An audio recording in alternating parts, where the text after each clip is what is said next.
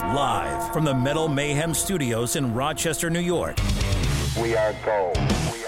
And heard around the world by metalheads just like you. This is Metal Mayhem ROC. Heavy metal music. Your weekly dose of metal music, interviews, album reviews, news, and more. Want to be part of the show? Send us a message through our website, metalmayhemroc.com, or hit us up on Facebook and Twitter. Search Metal Mayhem ROC. It's getting nice and heavy. Now, welcome our hosts, John the Vernomatic Verno and Metal Forever Mark.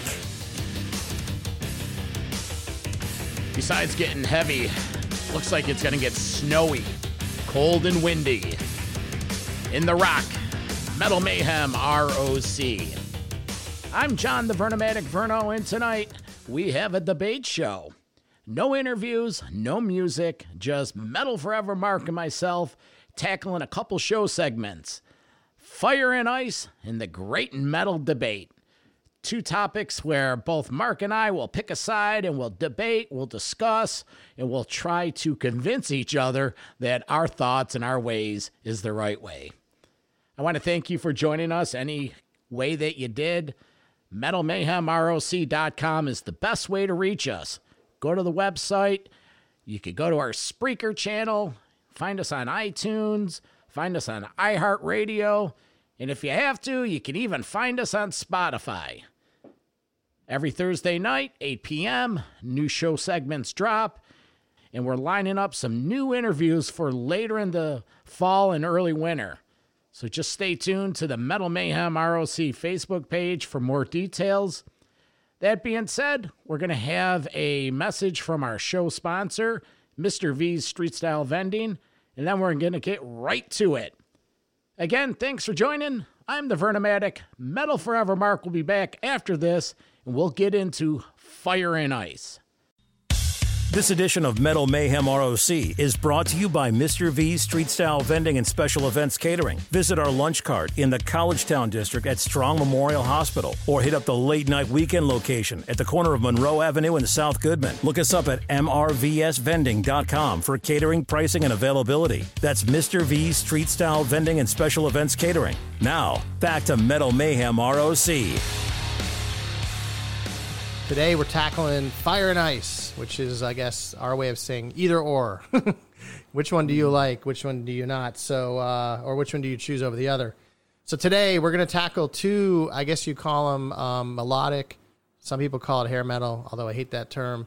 Guitar players from back in the day and even still present moment. They're still out there shredding away.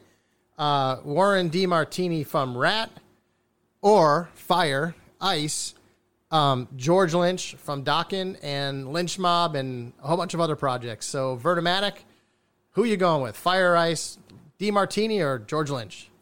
Okay, well, both guys have a history, and I've seen both of them many times. Out of the two, I like Warren DeMartini better.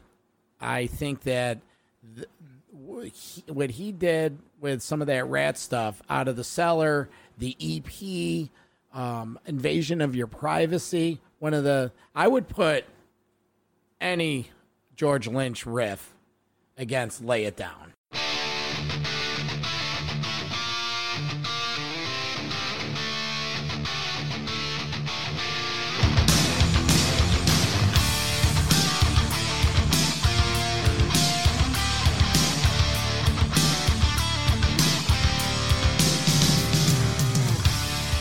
Warren DeMartini, he's the heart and soul of that band. When Robin Crosby was still in there, that was a duel that, hey, there's the hits that they have. Wanted Man, Back for More, Round and Round. The list goes on and on. The cover of Walking the Dog from the EP. I just really loved Warren DeMartini's tone. That being said, George Lynch has a history of him too, and I'm in the process of listening to the Brian Schlegel audiobook, and he's talking about George Lynch. Back in the day, he was in a band called Exciter, not the Canadian Exciter, but a ECITER or EXCITER Exciter, and it played the Sunset Strip in California, in Los Angeles in the pre hair metal days. And So George Lynch has a little bit of a longer history. Going head to head, my take is Warren DeMartini. Wow, Vernon Mack, you make some great arguments, and this goes back to that hair metal thing, and everybody's like, oh yeah, Rat, Round and Round. I'm like, when people bring that up, it really it bothers me because I think Rat has so many great songs. The guitar riffs that Warren DeMartini has are incredible. Like, if you are a guitar player or try to be a guitar player, like I've done in overtime, I just know I can't play it. Like, I can't play it. I give it up. I mean, I could probably learn a little bit of the intro to lay it down, but beyond that, I don't get too far. But all that stated, I'm going to go with George Lynch, and only because I think George Lynch in some ways created almost his own style of heavy metal guitar playing that a lot of other people have tried to emulate along the way, but never kind of got it right.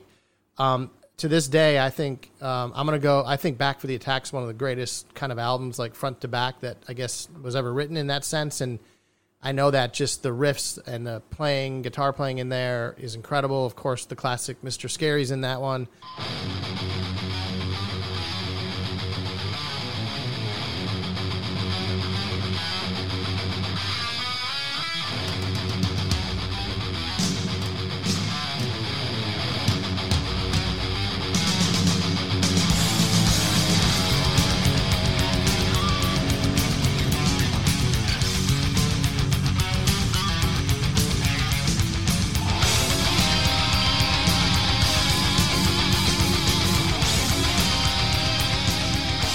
He just created his own style and kind of really put stamp on that band.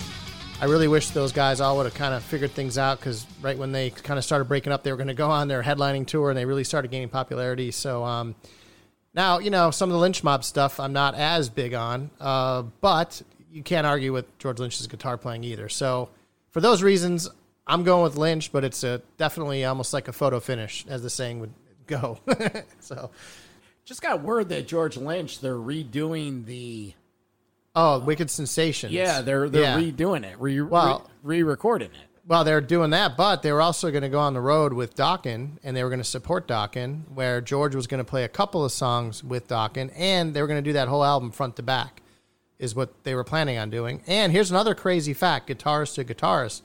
I don't know if you know this, Vernon Matic, but I was a little surprised. Richie Faulkner just had a baby with George Lynch's daughter.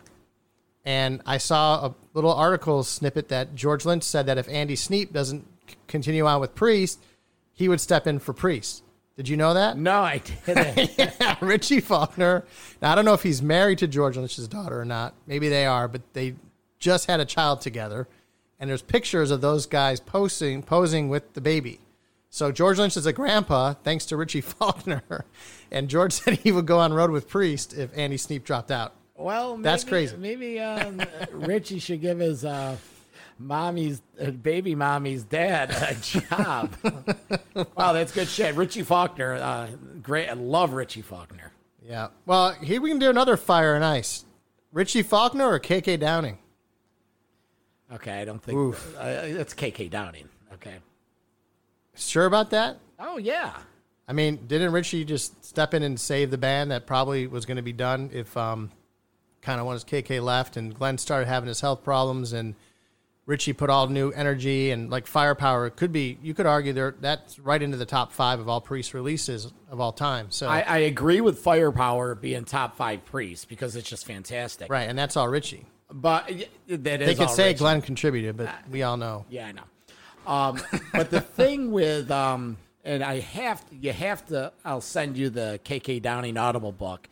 If Judas, and this is a discussion, a whole nother discussion, if Judas Priest would have utilized KK Downing a little more rather than the internal, according to KK's book, KK would have stayed there. Richie Faulkner is an excellent talent. I endorse him 1,000%. I just wish KK could have came back and taken Glenn's spot. Or actually, Richie moves over to Glenn's spot. So Richie doesn't copy KK anymore. It is amazing, though, just how they look. You know, Richie definitely looks a lot like KK when it comes to like stage presence and kind of, counterbalancing where Glenn was and Andy Sneap, I guess. But yeah, Yeah, but I hear what you're saying. So, hats get everybody respect KK. And what do you? Why would you actually say that Faulkner is above KK Downing? Everything that KK has done for that There's band. a chance that Richie is a better guitar player than KK and potentially a better songwriter.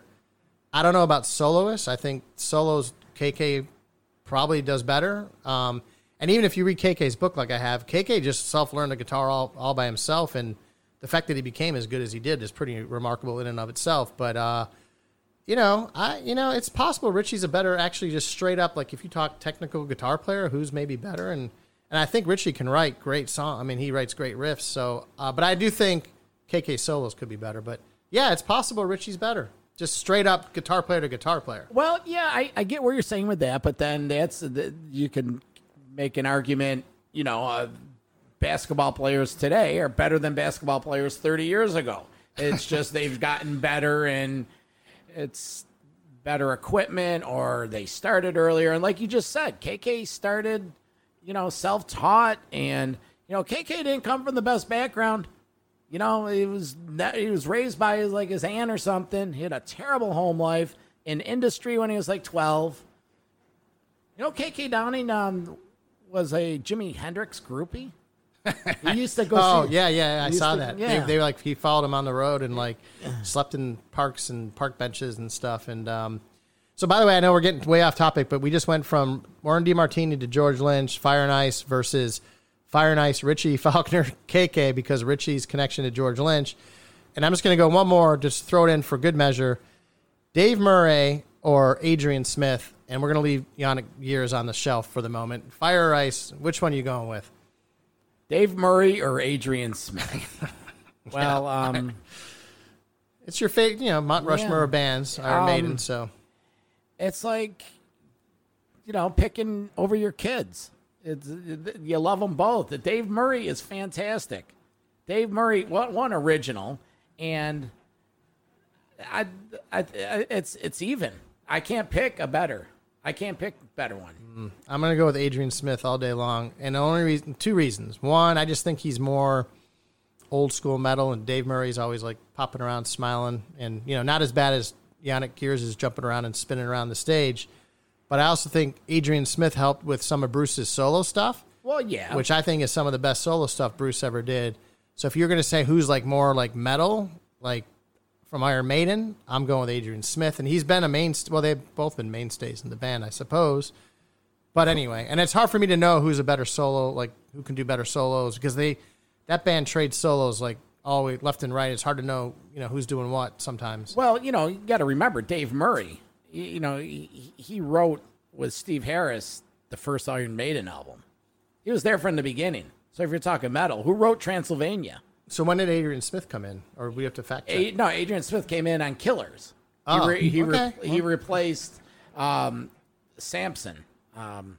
So Dave Murray. Dave Murray's original. Transylvania, right? Yeah, the very first Iron Maiden. Iron Maiden, Sanctuary, wow, Transylvania, Running Free.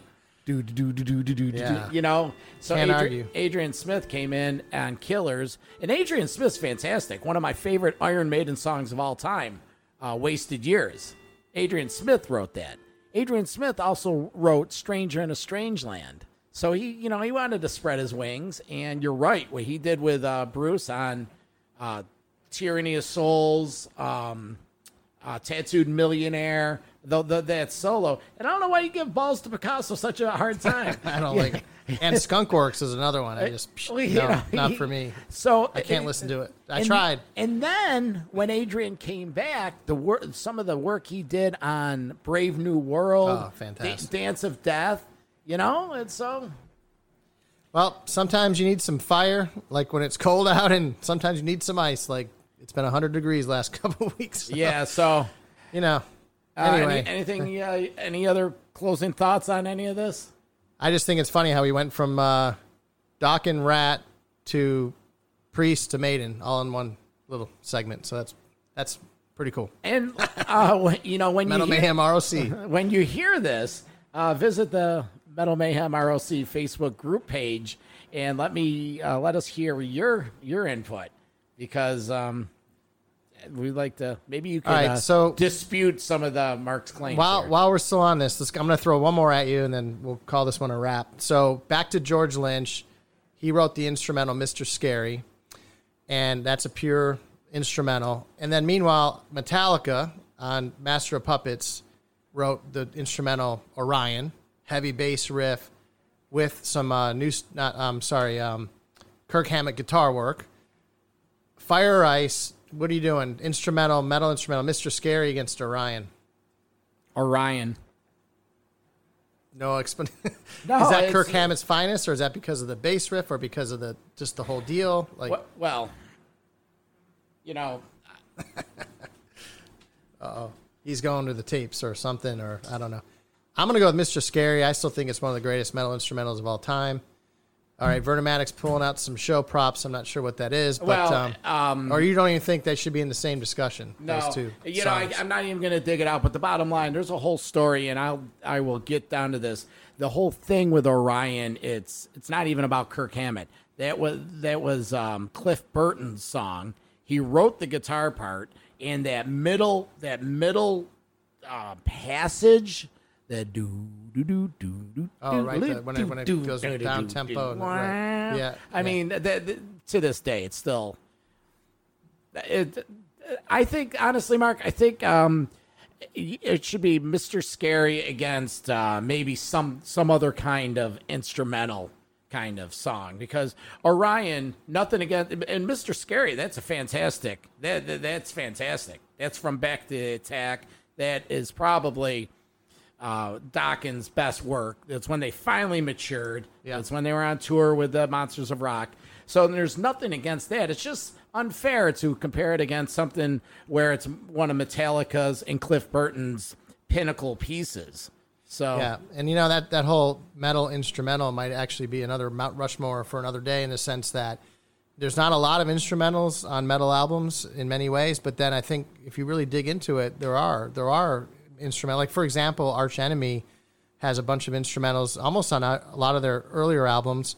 My boy Metal Mike from Halford, you know, he more or less put out almost a whole album of instrumentals. Nita Strauss did. So I'm sure if we go digging into the vaults, we could find some more instrumentals, but they're not all that common or prevalent, but in metal, but there's definitely some good ones out there. So you're going to say Orion doesn't even belong in the same conversation as Mr. Scary. I guess that's your take.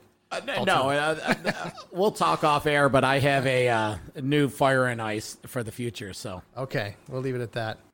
Mark, I'm going to let you lead this one. What's your take? What killed metal in the 90s? Yep, and this is a great metal debate because I see a lot of chatter, and I've been seeing a lot of people in this coronavirus world, quarantine world that we live in, posting like, you know, if you could only pick one album from the 90s or pick one album from the 85, and they'll put like 20 albums up, or rank your top 3, and they show all these album covers. And a lot of times in the 80s, like, it's really, really hard, right? And then you start getting into 90, 91, 92, 93, and then, you know, that's where I think bands kind of started going off the rails a little bit. Like, for example, I saw one in the 90s, like, you know, Bruce Dickinson, Balls to Picasso, you know, like, that definitely wasn't metal, you know? And so a lot of people say grunge caused it, and grunge made all these bands, I guess, kind of start to freak out, and they weren't as popular anymore, and they weren't getting radio and MTV airplay.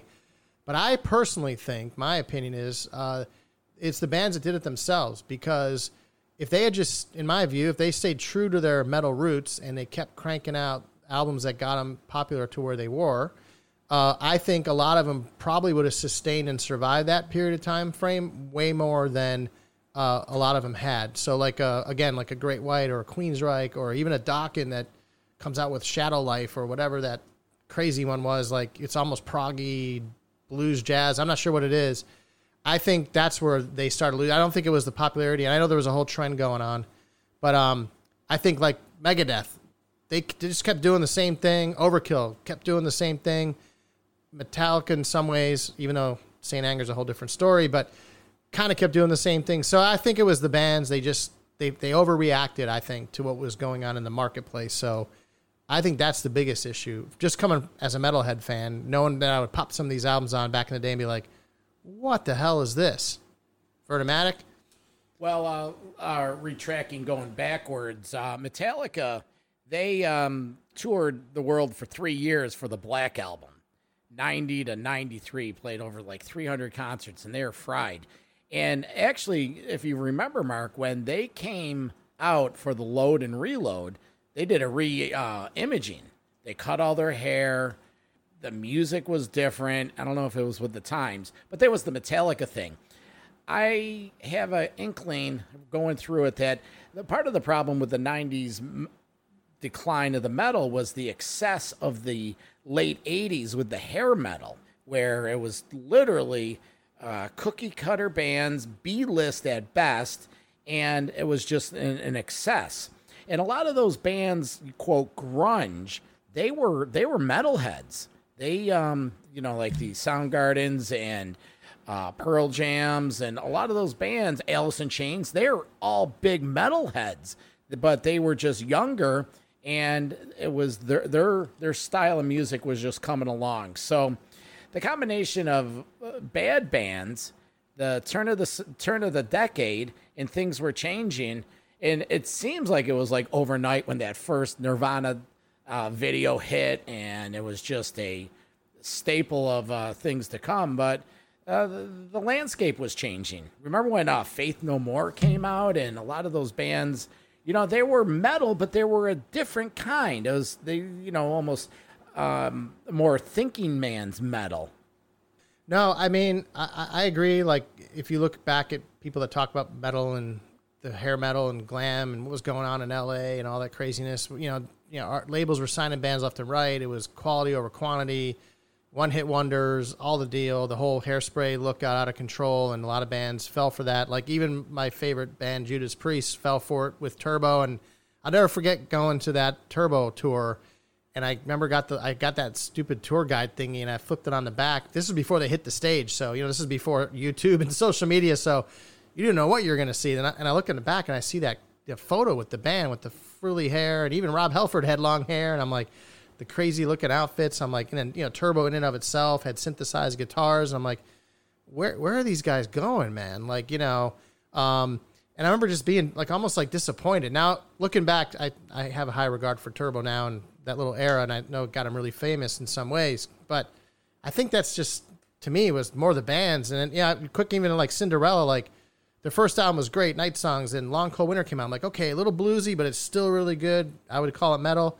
Boom, Heartbreak Station drops. And I'm like, that's not even rock. Like, I don't know what that even is. So I go back to these bands and I don't think they know what to do, to be honest, at that point. They were just experimenting and trying to take it wherever they could. But then what about bands like Queensryche? They had the progressive, the EP, and then Empire, or The Warning, and they were more glammed out on Rage for Order. And then they came out with Operation Mindcrime, which was, we've chronicled the significance of that. But then that was 87, 88, 89. But then in the early 90s, they came out with Empire. And yeah. But then right after that, Promised Land, that, again, great example. Band I loved, get me through Rage of Order, get me through Operation Empire. Promised Land hits, I'm kind of like, I'm hanging in with you. Here in the Now Frontier, I'm like, I don't know where you guys are going. Q2K comes out, and then Tribe, and you lost me. Well, sorry. They lost Chris DeGarmo. Chris DeGarmo. Did they? Yeah, I think he did Promised Land, but then he was gone. Well, then they lost Jeff Tate, and then. Well, but Chris DeGarmo wrote that. That was Chris DeGarmo was the guitarist that wrote all that shit. So once you lose him. Good point. So that's what happens with these bands. And going back to Priest, I don't want to say they peaked, but they had their progression from the 70s, British Steel, Point of Entry, Screaming for Vengeance, and then Defenders of the Faith. So even when Defenders of the Faith was coming, they were going down. And then Turbo. Yeah. But I just, as a metalhead fan, I just remember back in the day,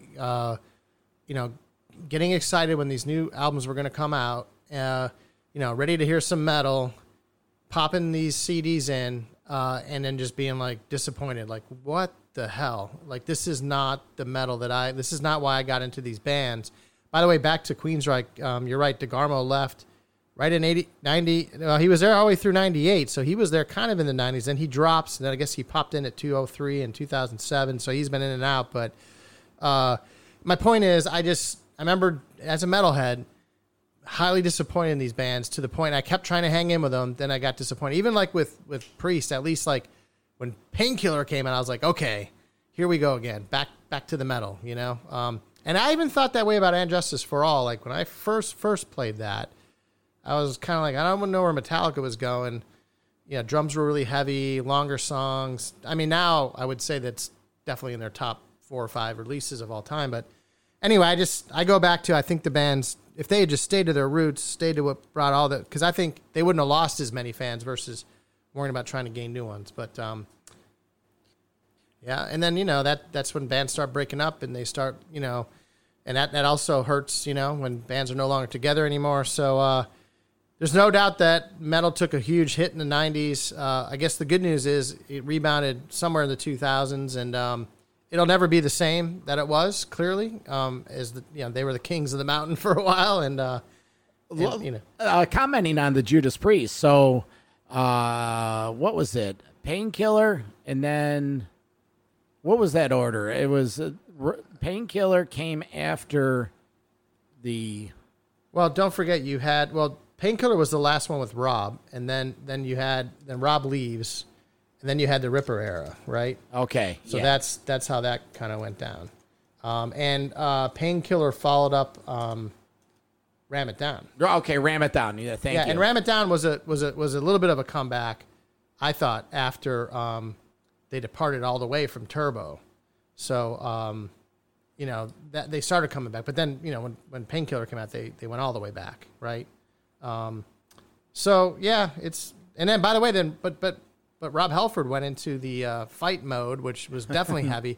But then he even dropped out and went to that 2 band that he came out with, which was way off the charts, like Trent Reznor craziness stuff. Well, you know, so Rob was going through his period. So, but you know what? It's 2020, and we're still talking about our bands. So.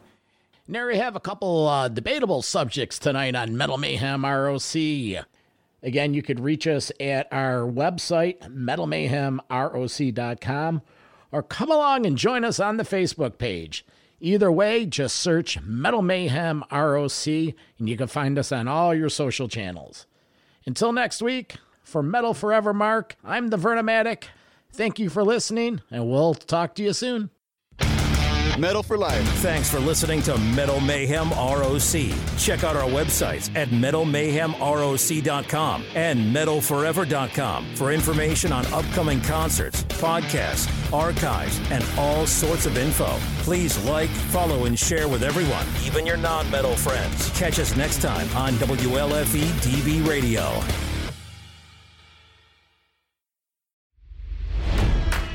It's NFL draft season, and that means it's time to start thinking about fantasy football. FantasyPoints.com features industry-leading experts and prognosticators using proprietary hand-charted data to help you score more fantasy points. FantasyPoints.com is the place to go for whatever kind of fantasy football you play. Whether you play fantasy football, daily fantasy sports, or do a little bit of everything, Fantasy Points has the meticulously researched content to guide you to victory. And why wait for the fall? Fantasy Points also covers the new spring football league, the UFL. Join the guru, John Hansen, Scott Barrett, Joe Dolan, and other massive names in the fantasy football universe with an exclusive offer. Use code Pantheon for 15% off any Fantasy Points package, including the all-in package, with access to every article, tool, and data nugget that Fantasy Points has to offer. That's FantasyPoints.com and code Pantheon for 15% off at Fantasy Points. FantasyPoints.com, code Pantheon. Score more fantasy points.